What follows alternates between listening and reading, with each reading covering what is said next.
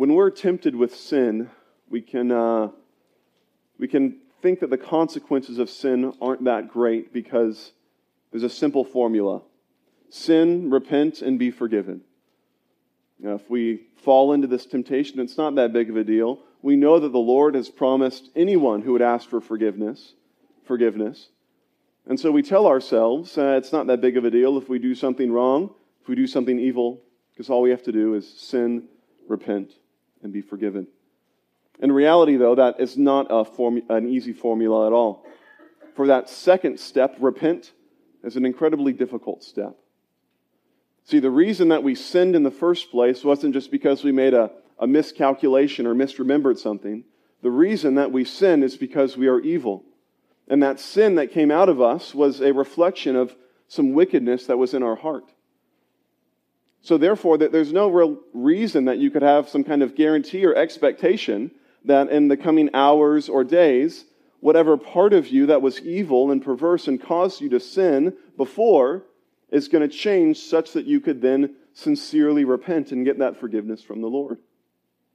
And so it is for many people throughout history that they have understood the consequence of their sin. They may have known that their sin was self-destructive. They may have known that they were losing their relationships in their life because of their sinful habits. Even most importantly, they might have known that their sin merited the wrath of God, and they were afraid of that. Yet that recognition and that fear is not enough to bring one to repentance.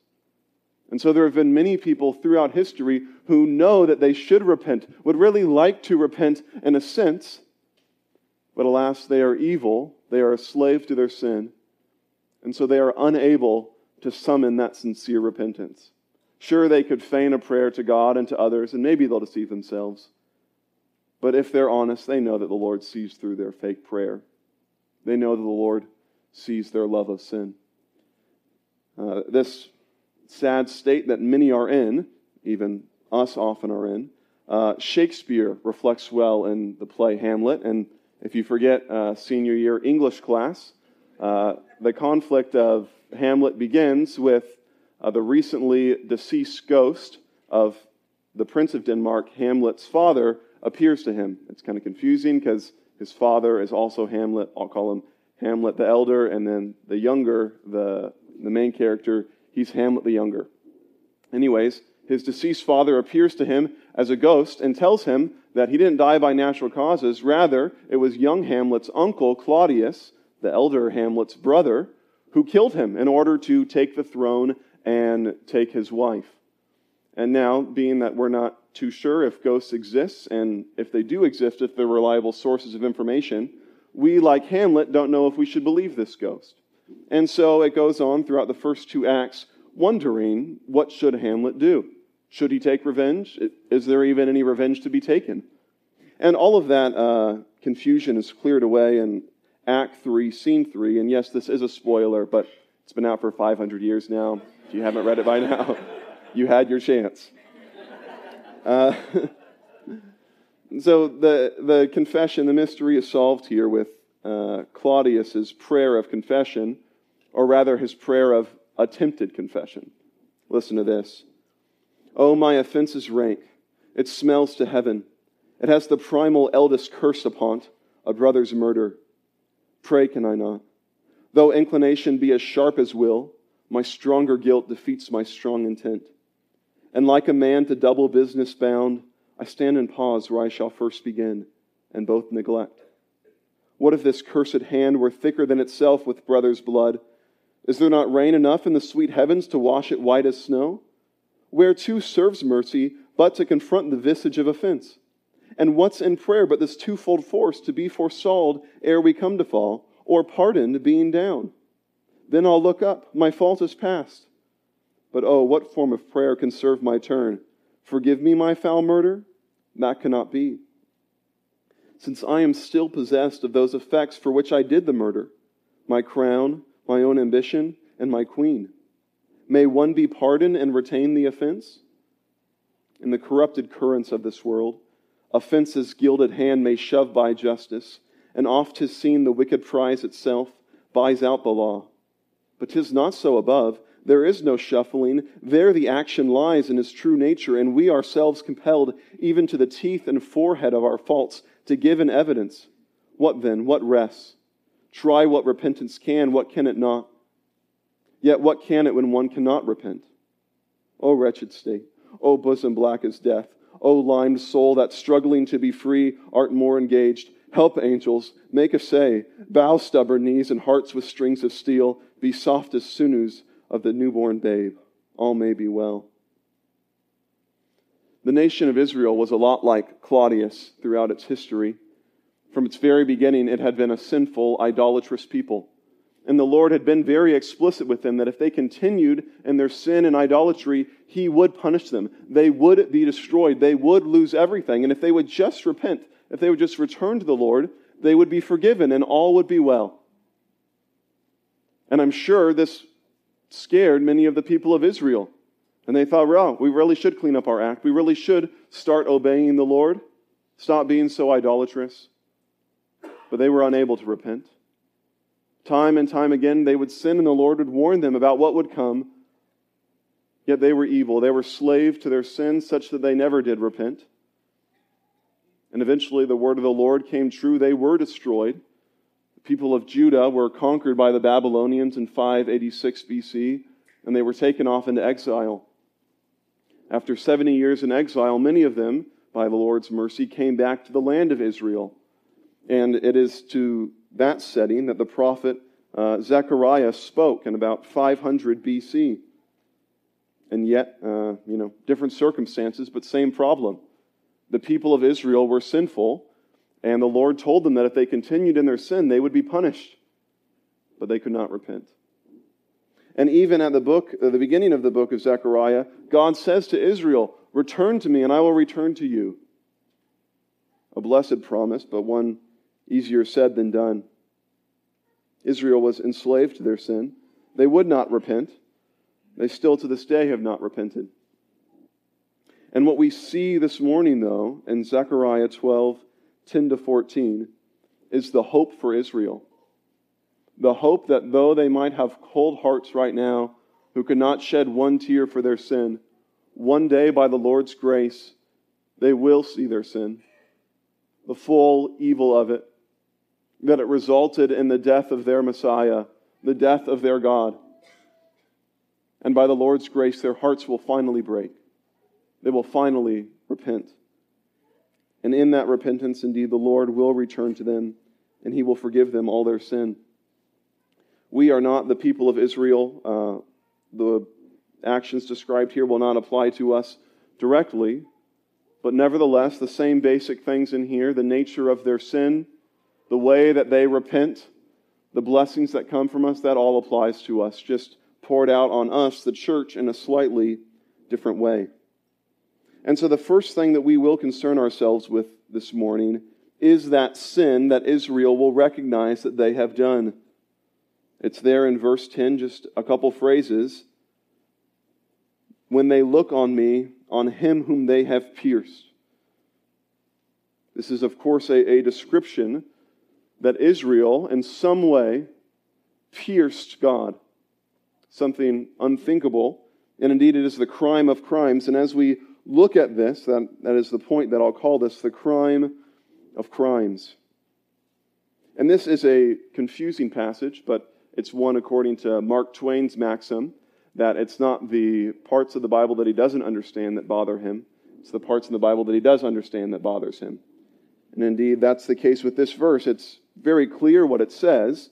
The Lord, the God of Abraham, Isaac, and Jacob, is speaking here. He's the only one speaking in this whole section. It could not be anyone else. Nevertheless, he says then that they will look at me, the speaker, God Himself, and while looking at Him, they will recognize that they pierced Him. And that word for pierced, it's one of a number of words, different Hebrew words, that's translated into English as pierced. But this one is a especially violent one. It could be translated stabbed. It's the word that's used to describe having a spear thrust through someone's body. To pardon the image, it's the word for skewering somebody. And so this is the very strange, disturbing picture that's presented is that Israel will look at God and they will recognize that somehow they stabbed him, they pierced him through, and even unto death. This word in the Bible is never used and someone survives. It's always a mortal wound to have something struck through your body like that. And so how is it then that God is pierced? Some people in Israel and Zechariah's day may have taken it as a metaphorical thing. Oh, someday we'll realize that the emotional toll we've put on the Lord with all our sin, it will have been like we skewered him through. The pain, the emotional pain will be so severe. That might have been how some took it. Most, however, took it the way the New Testament does, that some figure, some human figure who was very closely related to the Lord, he was the one who was stabbed. He was the one who was pierced unto death. And the Lord was so closely related with this human figure that it was like God himself was pierced. And people, Jews of that time, they gave a number of different options of who that character could be. But the most obvious one, and the one that fits with the book of Zechariah, is that it's the Messiah. The Messiah has been a recurrent character throughout the book of Zechariah. There's a lot of prophecies of Jesus in this book. And even in chapter 13, it says that the Lord's shepherd, the Messiah, he is going to be struck down by a sword. So it does seem very much that it is the Messiah who is pierced, and by the Messiah being pierced, God himself is pierced. And the people of Israel, they might not have been able to put all those details quite together, how it is that when the Messiah is pierced, when he dies, God himself can say that he was pierced. But John, the apostle, he gives us that answer. It was read earlier in the scripture reading, so if you want to just go ahead and listen to me. John says this here at the end of his crucifixion account, and the language he uses here, there's hardly anything else in the Bible that's said so earnestly. It makes you think, what would be the great doubt? What is so astounding about this that John has to insist that he really saw this? And so I'll begin in verse 34 of John 19. But one of the soldiers pierced his side with a spear, and at once there came out blood and water. He who saw it has borne witness, his testimony is true, and then he knows that he is telling the truth, that you also may believe. For these things took place that the scripture might be fulfilled. Not one of his bones will be broken. And again, another scripture says, they will look on him whom they have pierced. John says, I have the interpretation of Zechariah 12:10. I know how it is that the eternal, immutable, impassible God was pierced.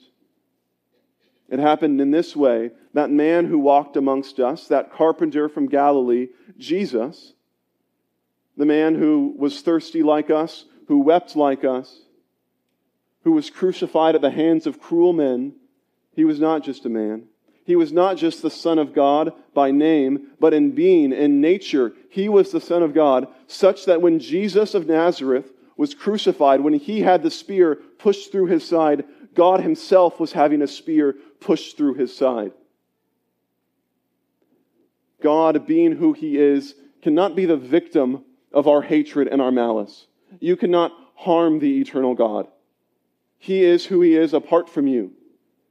To use C.S. Lewis's language, you'll be as effective harming God as an insane person would be effective at darkening the sun by writing darkness on the walls of his cell.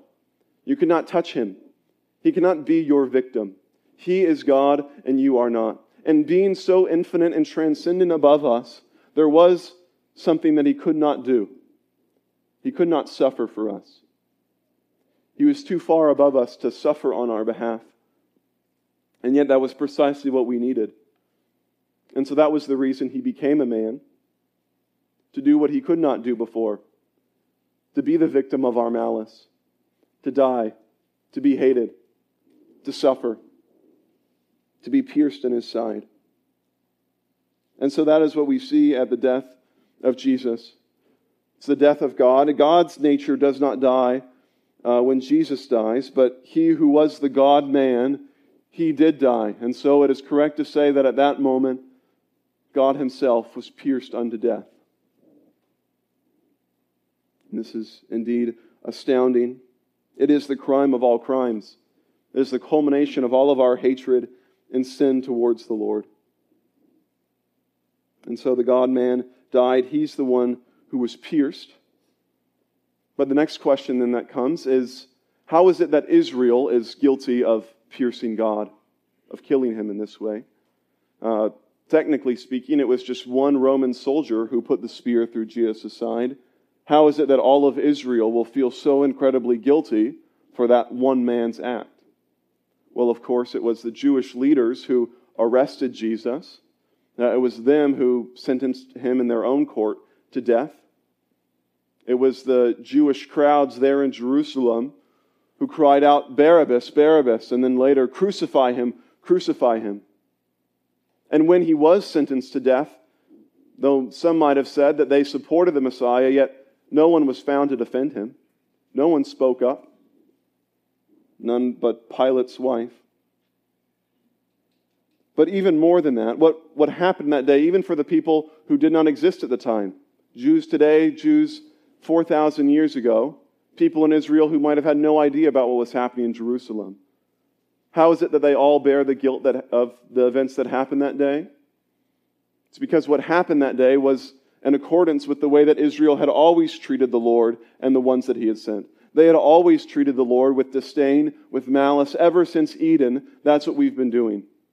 And so what the Jewish leaders did to Christ that day, though not everyone might have been involved directly, they did it on all of our behalf, on all of Israel's behalf. Indeed, as Stephen says in his speech in Acts 7, "You stiff-necked people, uncircumcised and heart and ears, you always resist the Holy Spirit. As your fathers did, so do you. Which of the prophets did your fathers not persecute? And they killed those who announced beforehand the coming of the righteous one, whom you have now betrayed and murdered."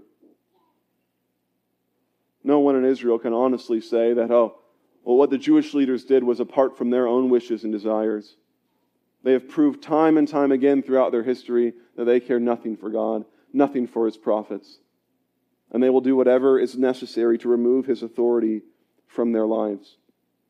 To return again to my high school English senior year lit class, the brothers Karamazov demonstrates this point uniquely as well and poignantly.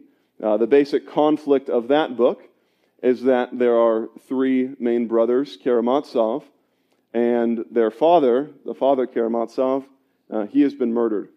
And it seems that it's one of the three brothers who is guilty for their father's murder. And so that's the main mystery throughout the book that you're following along. And once again, I'm going to spoil this book. It hasn't been 500 years, but it has been about 150 years. So again, you've had your chance. And what you find out eventually in the book is that it's none of the three brothers who murdered their father. It's actually a fourth illegitimate child who murdered their father. And yet, nevertheless, it's the middle brother, one named Ivan, who is a rational, honorable college professor and author who feels incredible guilt over his father's death. And though he himself did not raise the knife against his father, the reason that he feels this crushing guilt is because he hated his father. And he knows that, though not explicitly, he knew in his heart that it was his half-brother who was going to kill his father. And yet he chose not to think about it. He chose not to recognize it because he wanted his father dead. And so when his brothers Smerdyakov killed their father, it was really on Ivan's behalf. He didn't have the courage to do it himself, but he bears the guilt equally. And that's the same thing that's reflected here. You don't have to hold the knife to be guilty. What the Jews did that day is what we have said every day of our lives. I care nothing for you, God, and your rules. I am in charge. Leave me alone. They acted on our behalf. They finally rid us of that pesky God and his rules, always threatening us and bothering us. They acted on our behalf. And of course, even more than that, in acting in accordance with our malice and hatred of the Lord, the very reason that Christ died was for our sins. It was us who deserved to be upon that cross. If we had not rejected God's rules, there would be no justice to satisfy for which Jesus would have to die. As the hymn says, it was our sin that held him there. Or as a different hymn says, what thou, my Lord, hast suffered, 'twas all for sinners' gain. Mine was the transgression, but thine the deadly pain. Lo, here I fall, my Savior, 'tis I deserve thy place. Look on me with thy favor, vouchsafe to me thy grace. We are all murderers of the Son of God. We have all committed that crime of all crimes. The sin that began there in Eden and continues even to this day reached its culmination when the Son of God was put on a cross, when he suffered and died, when he was pierced through his side unto death. And so we all bear this guilt, and so it says in Revelation 1:7, as was also read earlier, behold, he is coming with the clouds, and every eye will see him, even those who pierced him, and all tribes of the earth will wail on account of him. Even so, amen. We all bear this guilt. Jesus is the one whom we have all pierced. And yes, this is the crime of all crimes. And that's what this passage depicts. It's this most egregious action, this very worst of all sins. Yet nevertheless, it is ultimately a passage of hope. That's why it's given. It is not a passage of condemnation. And it is the recognition of this terrible sin that leads to the people then mourning uncontrollably. If that was the crime of all crimes, it results in the weeping of all weeping when the people of Israel recognize what they have done. Yet again, this is hopeful. Now, the second point is the hope of mourning. And that's mourning as in weeping, M-O-U-R-N. That's what we see. That this terrible regret and anguish, weeping, it's a good thing. It's something that Israel should long for. And why is that? Well, in this life, there's nothing really more painful than weeping over the loss of a loved one. But there is something that would be even worse than that. And that would be if your loved one died, but you were so cold that you did not shed a single tear. That your beloved person was gone forever, and yet you had become so callous towards them that it meant nothing to you. That's a much worse state to be in than to weep uncontrollably for the death of your spouse, your friend, your child. And that's what Israel has been doing through thousands of years now. They have the greatest reason to weep uncontrollably, the greatest possible weeping, yet they don't. So it's not a good thing that they don't weep.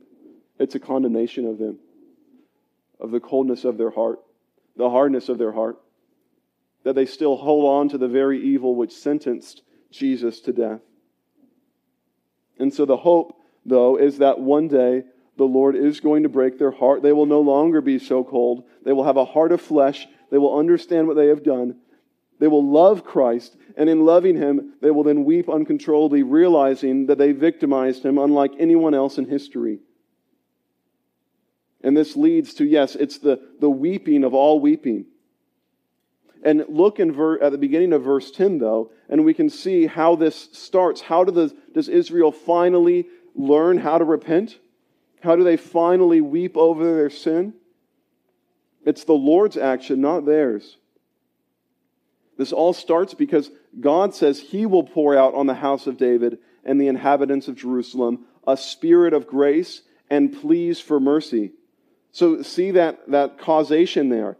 God gives His people a spirit of grace, and that spirit of grace then asks for grace. It asks for mercy. The only reason that anybody asks for grace and mercy from God is because God has already given them grace and mercy.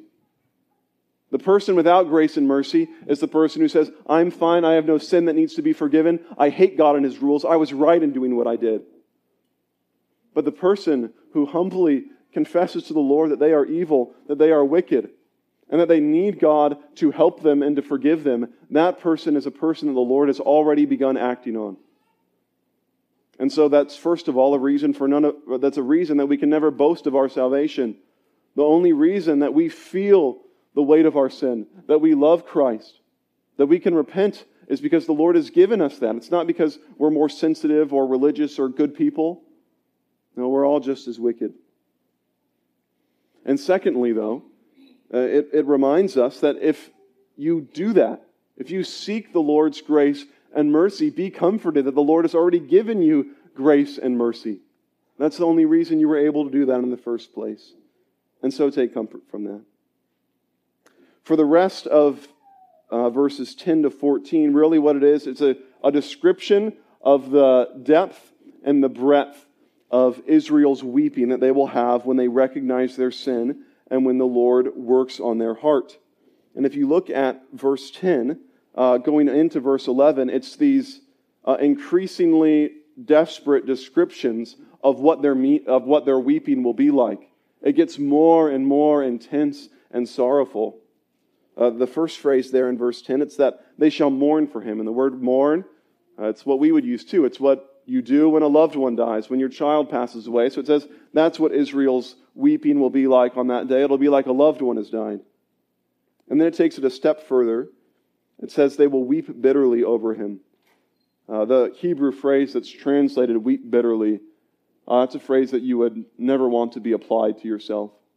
It's applied to two of the most miserable people in history, Naomi and Job. They're the two people in the Old Testament who weep bitterly. That is, weeping bitterly is the kind of weeping you do when your whole family has died and you have lost everything. God says that's how you're going to weep someday. Like your whole family has died, like you were Job, like you're Naomi. And then it goes again. Oh, I skipped one actually. If they will mourn for an only child, it's like you had one precious son or daughter and that child is gone. That's how you'll weep. And then the last part of verse 10, as one weeps over a firstborn, they'll weep like their first most valuable child has died. And indeed, that will be fitting because Christ is the firstborn of all humanity. He is the very best among all of us. Indeed, He's the only good one among all of us. Among all the people who have ever lived, He is the only one who is pure, the only one who is actually good, the only loving one, the only wise one, and yet we killed Him. And someday we'll completely understand the weight of that. That we killed the perfect Son of God, who was only ever good and kind and just. And it was out of our sin that we hated Him and delivered Him to death. The final description of the weeping is there in verse 11, and it is somewhat difficult to understand. It says that on that day the mourning in Jerusalem will be as great as the mourning for Hadad Rimmon in the plain of Megiddo. There's two main interpretations of this verse. One would be that it's referencing some kind of annual mourning festival that they had for the deceased King Josiah, who died prematurely in battle in Megiddo. And so there seems to be evidence in the Old Testament that they did annually mourn the death of Josiah. There's no evidence that it happened in Megiddo, but he died there, so it makes sense. The biggest difficulty with that explanation is that that would have to mean that Hadad Rimmon is some kind of location in the plain of Megiddo. But there's no evidence anywhere that there was such a city called Hadad Rimmon. The other explanation would follow the path that there is one known use of that phrase, Hadad Rimmon, and it's the nickname of the god Baal. The Babylonians referred to Baal as Hadad Rimmon. And in the worship of Baal, it was a common thing that every year they would have this worship idolatrous ceremony where they would all weep uncontrollably, mourning the death of Baal. And then sometime later he would rise again. And the worship of Baal, though there's nowhere indicated that it happened specifically in the plain of Megiddo, namely this kind of festival where they'd mourn for his death every year. In the Old Testament, there is a lot of actions, activity, cultish behavior related to Baal that happened in the plain of Megiddo. Ultimately, the original audience, they would have understood this verse very easily. They would have known what Hadad Rimmon is, and that would have been that. For us, our difficulty is that we're not certain if there was a place named that or not. However, I do take the latter interpretation, and the reason is it just seems to make more sense argument-wise. That God has been giving these most extreme descriptions of weeping and mourning. It doesn't seem really to fit that then he would compare it to an annual corporate mourning for a dead political leader, though he was a very good guy. perhaps that was it. I think it makes more sense that the Lord is referring to that idolatrous mourning ceremony that some of the people of Israel would do for Baal. And of course, the problem there is, well, why would God be comparing this righteous, good mourning with this pagan activity? And I believe the reason God says this is precisely to condemn what Israel was doing. He says, right now you do that futile, idolatrous worship of Baal up in Megiddo, where you mourn, and it's a waste of tears, and it hurts my heart when you do that, as you spurn me. But I'll tell you what, one day, those futile tears that you right now spend on that false god, someday they're going to be put to a good purpose. Namely, mourning your actual sin, mourning that very idolatry. Someday I'm going to turn your heart around so that you will no longer mourn for Baal, but rather you'll mourn for the Son of God who did die, who did actually rise from the dead. And that will be a great sign of their repentance. That was a description of the depth of the mourning that will take place in Israel that day. Now let's look at the breadth, and that's in verse 12. Basically, God says that every single person across all of Israel is going to weep. And that's not everybody in general. No, every last individual. And he describes that by first saying the house of David by itself and their wives by themselves. David, of course, the house of David represents the royal line, the political life of Israel. Then it goes on and it says the house of Nathan by itself. Nathan was one of the descendants of David. And so what it seems that God is saying by mentioning the house of Nathan is that the current king of Israel, he is not of the house of David. So God seems to be demonstrating that the king in that day will be of a different lineage than the current king. And then he says the family of the house of Levi by itself. Of course, that's the priestly family, the religious life of Israel. And then it says the house of Shimei by itself. And Shimei was also a descendant of Levi, and so it seems to be a similar thing as Nathan and David. And then verse 14, not to leave anybody out, it's everybody. The religious leaders in Israel, the political leaders in Israel, they might be at conflict sometimes, but not on that day. Everyone's going to be united. Those two houses, and then every last individual in Israel. And it says that everyone's going to do it by themselves. That is, there's not going to be this big get-together where they all mourn for what they've done. If they did that, there's probably going to be some virtue signaling that happens. I want to show how sad I am about what I've done. Maybe some people will get caught up in the moment as a bunch of other people weep. No, the grief, the sorrow that the people of Israel will experience in that day will cause so much shame that they'll say, I'm not even going to go outside. I'm just going to go to my room by myself and I'm going to weep. I'm going to weep like all of my children have died. Because I finally understand what my sin has been, what it's meant to the Lord. He came to us, He loved us, and yet we killed Him because we hated Him. That is the depth of the mourning. And this is indeed what we are all waiting for. Even us, whom the Lord has already given His Spirit, such that we have grace, that we can ask for grace, that we confess our sins, we can repent. Nevertheless, even our repentance is imperfect. And even while we're confessing our sin to the Lord and saying, Lord, please help me not do this anymore, in another part of our heart, we're still loving that sin and still holding on to it. We still know in our hearts that though we might be as sincere as we can be right now, we're probably going to do this sin again. And so we, along with Israel, we all look forward to this day where we will have perfect repentance, where we no longer have to say, like Claudius, bow stubborn knees and heart with strings of steel. Rather, we will have that heart of flesh perfectly. We will completely understand what our sin means to the Lord. We will hate our sin completely. And in that, of course, we will have complete freedom, complete union with the Lord.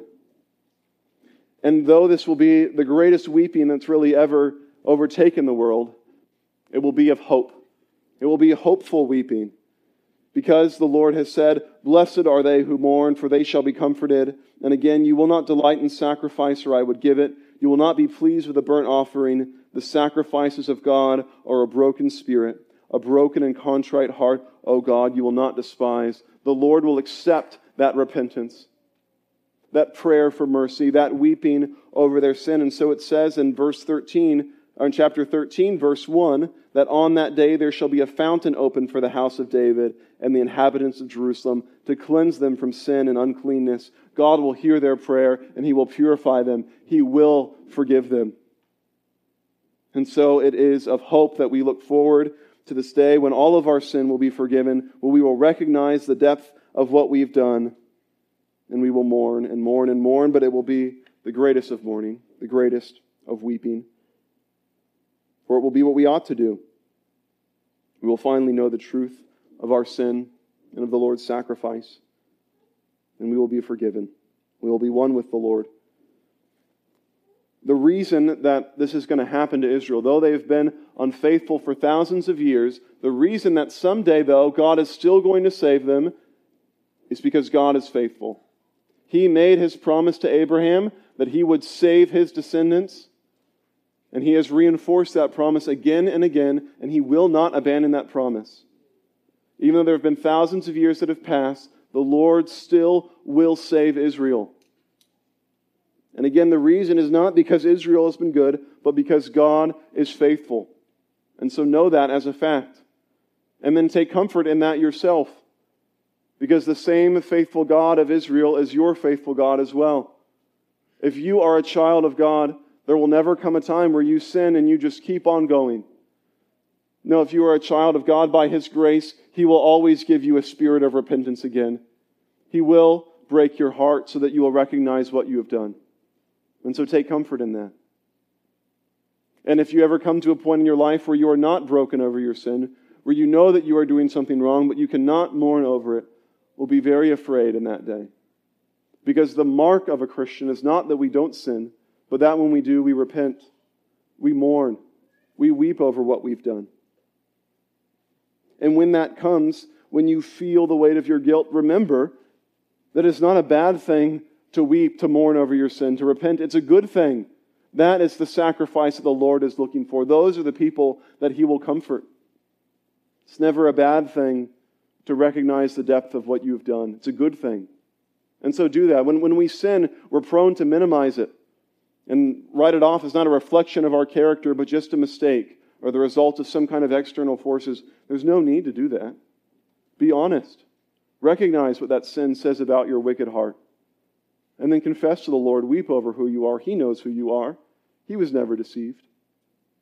And recognizing that and confessing that is where you will find peace and comfort from the Lord. And finally, a word about our own personal holiness. Yes, though it is only by a work of God, a supernatural work of God, that we can repent of our sin and be forgiven. That is, of course, the farthest thing from a license to sin. Your sin is what caused the Son of God to die. The culmination, the result of your sin is His death. As the hymn says, you who think of sin but lightly, nor suppose the evil great, here may view its nature rightly, here its guilt may estimate. You wonder what one little lie means, what one act of pride, what one lustful thought is. Look at the death of Christ. That's what it is in concrete terms. It's rebellion, hatred against the Lord and His rules. It's telling Him that you want nothing with Him. How could we engage in sin knowing that that's what sin is? That's what it means to the Lord.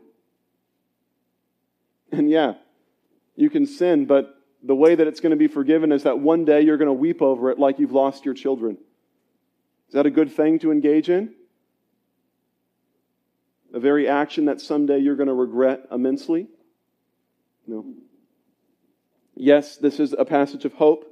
Whenever we sin, we do have an advocate with the Father. The Lord does give us repentance and we can be forgiven, and that's wonderful. But at the same time, this is also the greatest encouragement, motivation to run from our sin, to be dedicated to our Lord, to please Him, such that we would not do that which led to His death. We would not do that which will cause us to weep over someday. And again, the Lord has given us this grace already. He has already poured His Spirit into our hearts, and so we can turn from sin. You are not resigned to this kind of disobedience. You can please the Lord. You can live righteously. And so let's ask the Lord that He would give us the strength to do that this week.